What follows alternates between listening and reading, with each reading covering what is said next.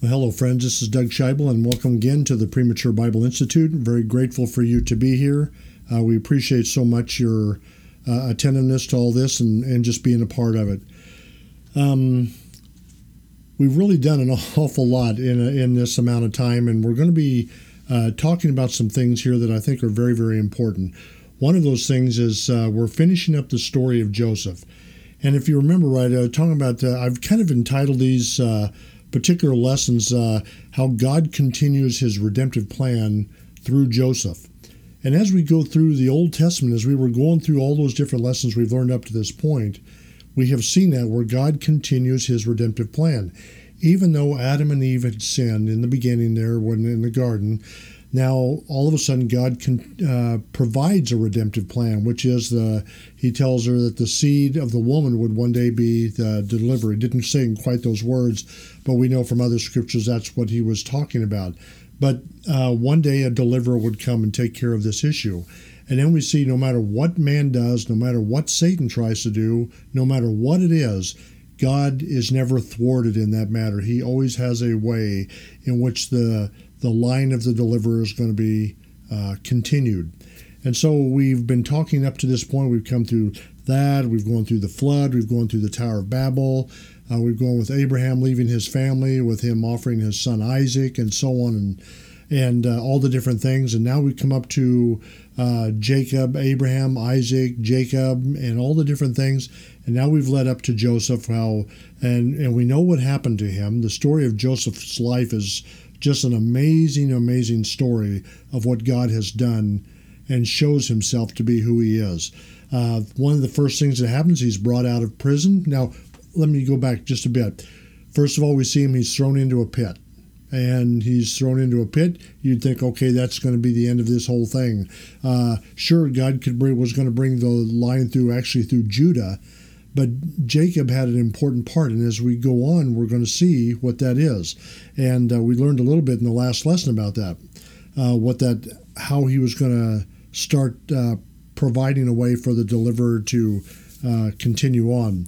So he gets sold into slavery. He goes into Potiphar's house, who is the captain of the Pharaoh's guard. He does really, really well, and so well in the house that only Potiphar was more powerful in his household than Joseph was. And so Joseph managed his house, the crops grew well, everything prospered under Joseph's hand. And of course, Potiphar's wife accuses Joseph of immorality towards her, which was a lie, and he gets thrown into prison. But when he goes into prison, what does he do there? Same thing. Everything prospers under his hand. He manages everything well, he gives good advice, shows what to do, and he becomes the leader of the prison apart from the captain who's in there. So Joseph there is like second in command. And then comes a situation where Pharaoh has these two dreams, and the people can't figure out what's going on. His sorcerers, his magicians, all the different people, wise men, they couldn't figure out what was going on. But then the cupbearer says, "Oh man, it's my wrong, it's my bad here." He says, there was a guy in prison, a Hebrew guy, who interpreted mine and the baker's dreams, and both of our dreams were fulfilled exactly as he said they would be. And so Pharaoh says, "Well, bring this guy to me. How can it hurt, for him to come to me?" So now you got to remember something. There was no anti-Semitism at this point, because there were only 70 people possibly at this point from the line of Abraham. So it isn't like they had this huge reputation of being powerful or had their own country or anything like that. They were just a family line, a clan, if you want to put it that way. 12 sons, one daughter Jacob had, and so on. So anyway, Joseph is brought out of prison.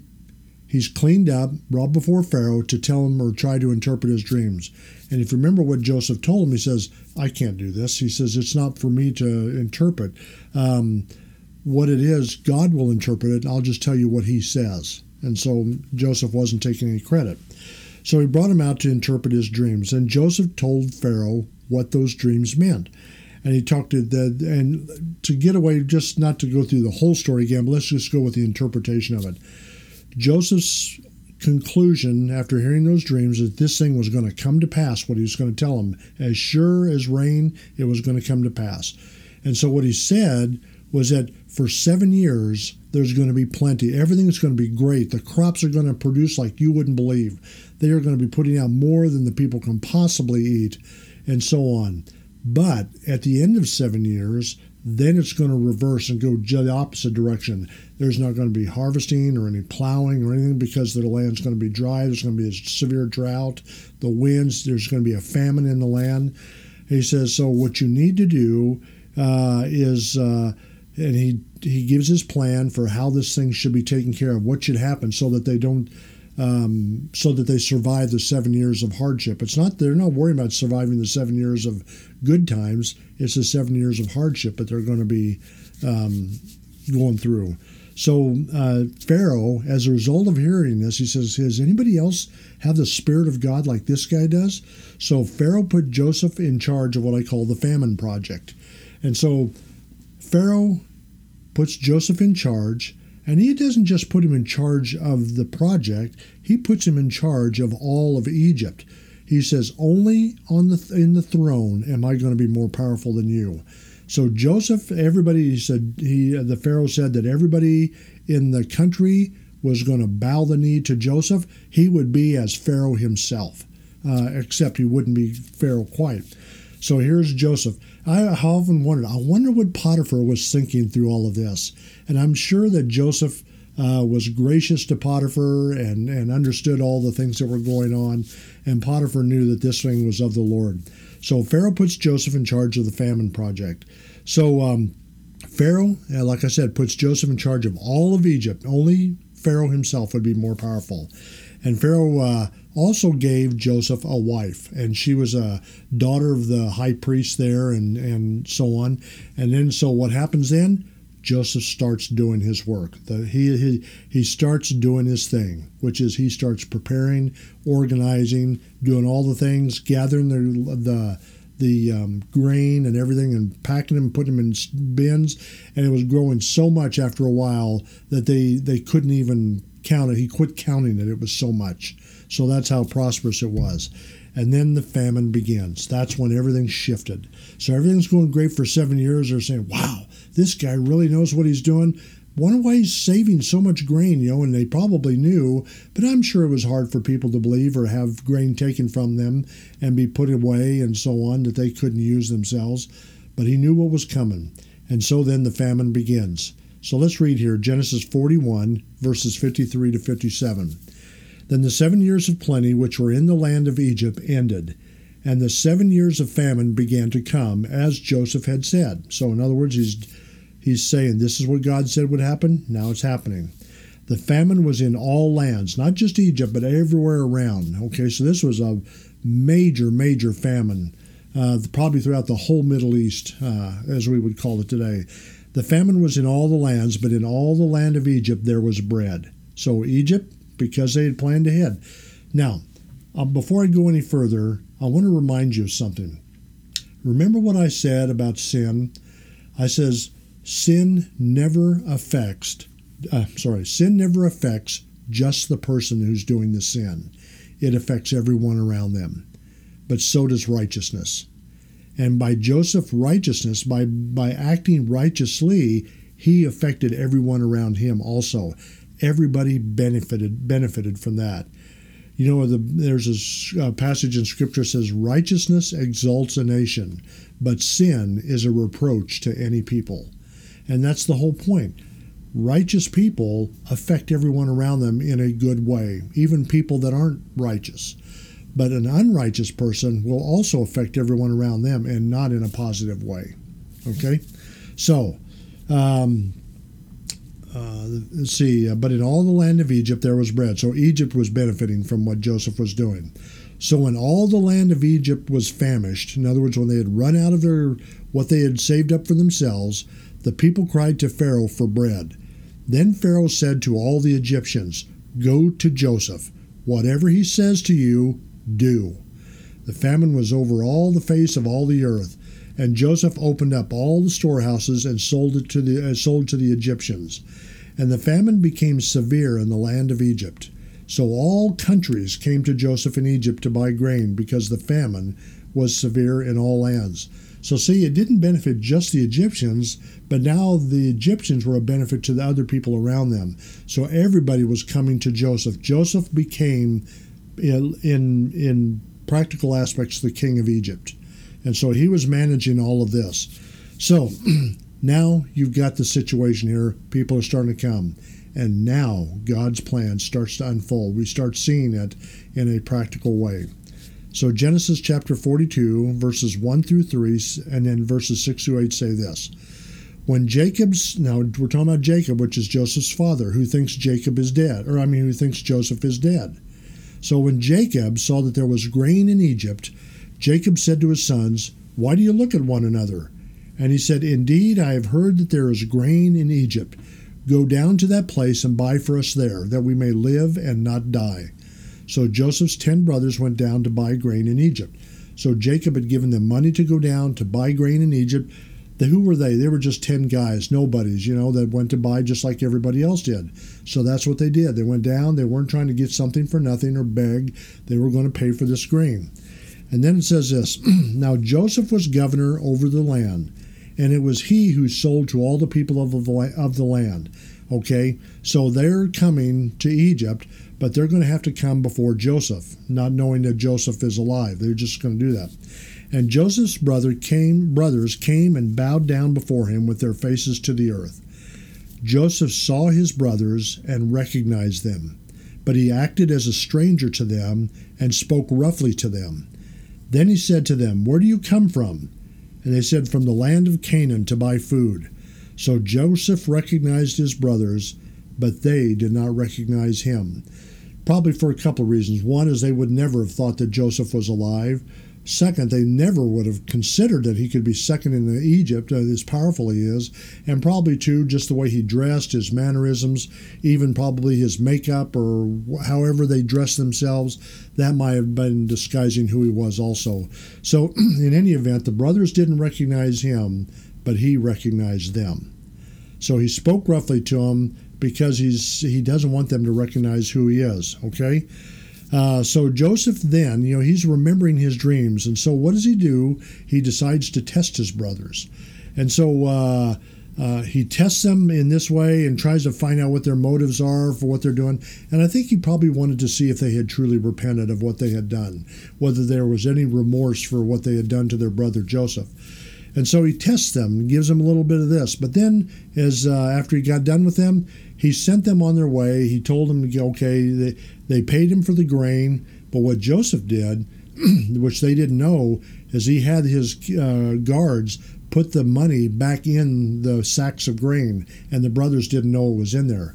So they get back to Canaan, and when they get back there, they find this money in there. When they find out what Jacob says, "What in the world's happened here? Did you steal this stuff or what?" And Noah said, "No, we didn't know. We paid him," and he said everything, and we don't know why it's here. But while they were there, and I got to say this because I can't go through the whole story and read everything, but while they were there, he was asking about his family, and he was asking these guys personal stuff. He was wanting to find out about them, if his father was still alive, and all the different things that were going on about Benjamin and everything. But he had to do it in a way that they wouldn't suspect who he was. And so he was asking them on there, and they told him that he had a father, and he says, "We're one of 12 sons."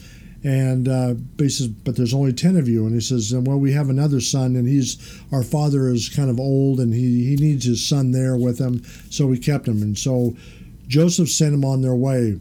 But he said, "I want to see, if you come back again, I want you to bring your little brother with him." And they said, "Oh, no, we can't do that. This would just be so hard for our father." And so he says, "Well, I'm going to keep one of you here until you do come back and buy some more." So he kept Simeon in prison there. I'm sure it wasn't a hard prison, but it was still prison. He was locked up, wasn't allowed to go anywhere. So the family goes back. They tell Jacob all the situation and this thing. And so they stayed along until they got done with the food. And then when they were getting done with that food, or getting low, Jacob says, the sons of Jacob tell him, he says, "We need to go back and we got to have food." He says, "You're not going back." He says, "You're not taking Benjamin with you." And they said, but if we don't go back, we're going to die, even Benjamin and all this. And so he relented and said, okay, take him, but bring him back. But don't bring him, you bring him back, because this would kill me if I did. So anyway, that's basically what's going on. I'm not quoting verbatim here. So anyway, so they all go back, take Benjamin with them. They go before Joseph again. And they tell him this whole story and everything. And Simeon gets out of prison. And what Joseph did is he sent them back with more grain. I think twice, I can't remember, I just have to read it again, but he sent them back with more grain and put the money back in their sacks again. But this time he did something else. He put the king's cup in Benjamin's bag, so it would make it look like Benjamin was the one that stole it. And so what happened was, as they were leaving, all of a sudden the guards came up after him. They brought him back before Pharaoh. Said, why did you do what you did? And they said, what did we do? It says, you stole from the king. And why? We didn't do that. And they cut the sack open, Benjamin's sack, and there's that cup that falls down on the ground. And they are just beside themselves. They don't know what to do. They said, listen, if we don't go back with our brother, he says, it will kill our father. He's old, and he couldn't take it anymore. And they were just begging him to they says, keep us, but don't have our father die like this. So then comes the crisis here. In Genesis 45, verses 1 through 9, it says this: Then Joseph could not restrain himself before all those who stood by him, talking about the other Egyptians. And he cried out, make everyone go out from me. So all the Egyptians had to leave, and only Joseph and his brothers were left there. So no one stood with him while Joseph made himself known to his brothers. And he wept aloud, and the Egyptians and the house of Pharaoh heard it. Then Joseph said to his brothers, I am Joseph. Does my father still live? But his brothers could not answer him, for they were dismayed in his presence. I mean, can you imagine what they're thinking? Well, how could this guy know? Why is he saying he's Joseph, going on? He says they were dismayed in his presence. Then Joseph said to his brothers, please come near to me. So they came near. Then he said, I am Joseph, your brother, whom you sold into Egypt. But now do not therefore be grieved, nor angry with yourselves because you sold me here. For God sent me before you to preserve life. For these 2 years the famine has been in the land. So this is the 7 years of plenty now, plus 2 more, which is the famine. For these 2 years the famine has been in the land, and there are still 5 years in which there will be neither plowing nor harvesting. And God sent me before you to preserve a posterity for you in the earth, and to save your lives by a great deliverance. And when he talks about preserving a posterity, if you're not sure what that word means, it means a lineage, a line of descendants. Your ancestors, not your ancestors, but your descendants. So that line, that family line would continue on. That's what posterity means. So, and God sent me before you to preserve a posterity for you in the earth, and to save your lives by a great deliverance. Okay. So now it was not you who sent me here, but God. And he has made me a father to Pharaoh, and lord of all his house, and a ruler throughout all the land of Egypt. Hurry and go up to my father and say to him, Thus says your son Joseph, God has made me Lord of all Egypt. Come down to me. Do not tarry. Do not waste any time. Get here as quickly as you can. So it's interesting, isn't it, what he says here? He says, he sent me before you to preserve a posterity for you in the earth. What was the name of the title of this one? God continues his redemptive plan through Joseph. And that's exactly what he's doing. The redemptive plan has not finished. It's continuing on. God sent Joseph into Egypt, not so Joseph would survive, but so that the family line would survive. The lineage, the line of the Redeemer was continuing on and on and on and on. And here's another end. So see, Satan could bring good times, he could bring bad times, whatever. But God was going to work through it all no matter what. God always wins. Satan never wins. Nature doesn't win. Nothing wins except God. And we win when we agree with him and fall in line with his ideas and plans. So he tells them, he says, man, I am so happy to see you guys. He says, don't worry about this. I'm not going to hold this against you. I know what God was doing. God was preserving me so he could preserve you. And so, see, that's the point. Joseph didn't have to see the future. He just knew who was there in the future already. The eternal God, the high and lofty one who inhabits eternity, whose name is holy. That's who was there. And he knew that if God is good, then he could look out into the future and see the goodness of whatever came up, even the years of famine. See, the years of famine brought them to him. Otherwise, they never would have come, would they? So Joseph could have treated them like they deserved, couldn't he? If he wanted to. They would just, that would be just for him to do that. But what was Joseph? Joseph was gracious. And remember about being gracious. To be gracious means that you do what you do because you want to, not because you have to or are compelled to do it. You do it because it's your nature to do it. You want to do it. That's what God is. God was exhibiting the nature of God in this. And it was the same way with God in the Garden of Eden, wasn't it? God didn't have to provide for Adam and Eve. He could have said, okay, that's the end of it. I told you what was going to happen when you ate the fruit from the tree of knowledge of good and evil. But he didn't. He did do aspects of that were true, but he was providing a way out also for them. And he provided one day the deliverer would come. Now, like I said, I think I said in the last lesson, but Pharaoh gave Joseph a name, an Egyptian name, and the name is Zaphanath-Paneah. I don't know if that's how you pronounce it for sure, but that's what it looks like. So Zaphanath-Paneah. And the interesting thing, even Pharaoh, God in his sovereignty is telling Pharaoh what to call Joseph. And that name in Egyptian literally means Savior. And just what a blessing it was. So what did his brothers do as a result of this? So let's see here in Genesis chapter 45, verses 25 through 28. Then they went up out of Egypt and came to the land of Canaan to Jacob their father. And they told him, saying, Joseph is still alive, and he is governor over all the land of Egypt. And Jacob's heart stood still, because he did not believe them. Why would he believe them? They told him he died. They told him he was killed. All right? He didn't believe them. But when they told him all the words which Joseph had said to them, and when he saw the carts which Joseph had sent to carry him, the spirit of Jacob their father revived. Then Israel said, It is enough. Joseph, my son, is still alive. I will go and see him before I die. Now, once again, I want to kind of come back here just a second here. I forgot to mention this a little bit before about bringing Benjamin down there. Benjamin had big significance to Jacob, or to Israel, because Jacob had married Jacob and Rachel. Rachel was his favorite of his wives. He had 4 wives. He had Rachel and Leah, and then he had the 2 handmaids of both of those women. And so Rachel was his favorite. And so Rachel's had 2 sons. One was Joseph, one was Benjamin.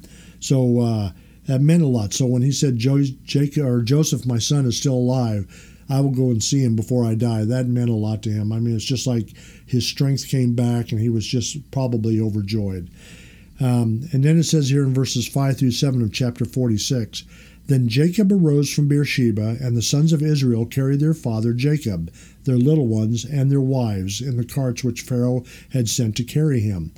So they took their livestock and their goods, which they had acquired in the land of Canaan, and went to Egypt, Jacob and all his descendants with him, his sons and his sons' sons, his daughters and his sons' daughters, and all the descendants he brought with him to Egypt. So the whole kit and caboodle, the whole family line just packed up and moved to Egypt. All right? I didn't tell you everything in this story because the emphasis in this first time through is really redemption and the redemptive work that God is trying to accomplish here through all this. Not trying, that it will accomplish through all this. But see, this is part of it. It's part of the redemptive plan. So why would they leave the land that God promised them to go to Egypt? And we'll see this as time goes on. So I want to just mention some things here about how our perspective is we see the present. That's what we see. But God sees eternity because he's there. There isn't anywhere he isn't. He's in eternity. He dwells in eternity. So we see the present, but God sees everything else. Yeah, not everything else, but he sees eternity. So he knows the present, the past, the future all at the same time. We understand the now, but God understands everything. He doesn't understand just what's going to happen. He understands what needs to happen and everything. So it's really pretty neat. Man can be cruel, but God is always good.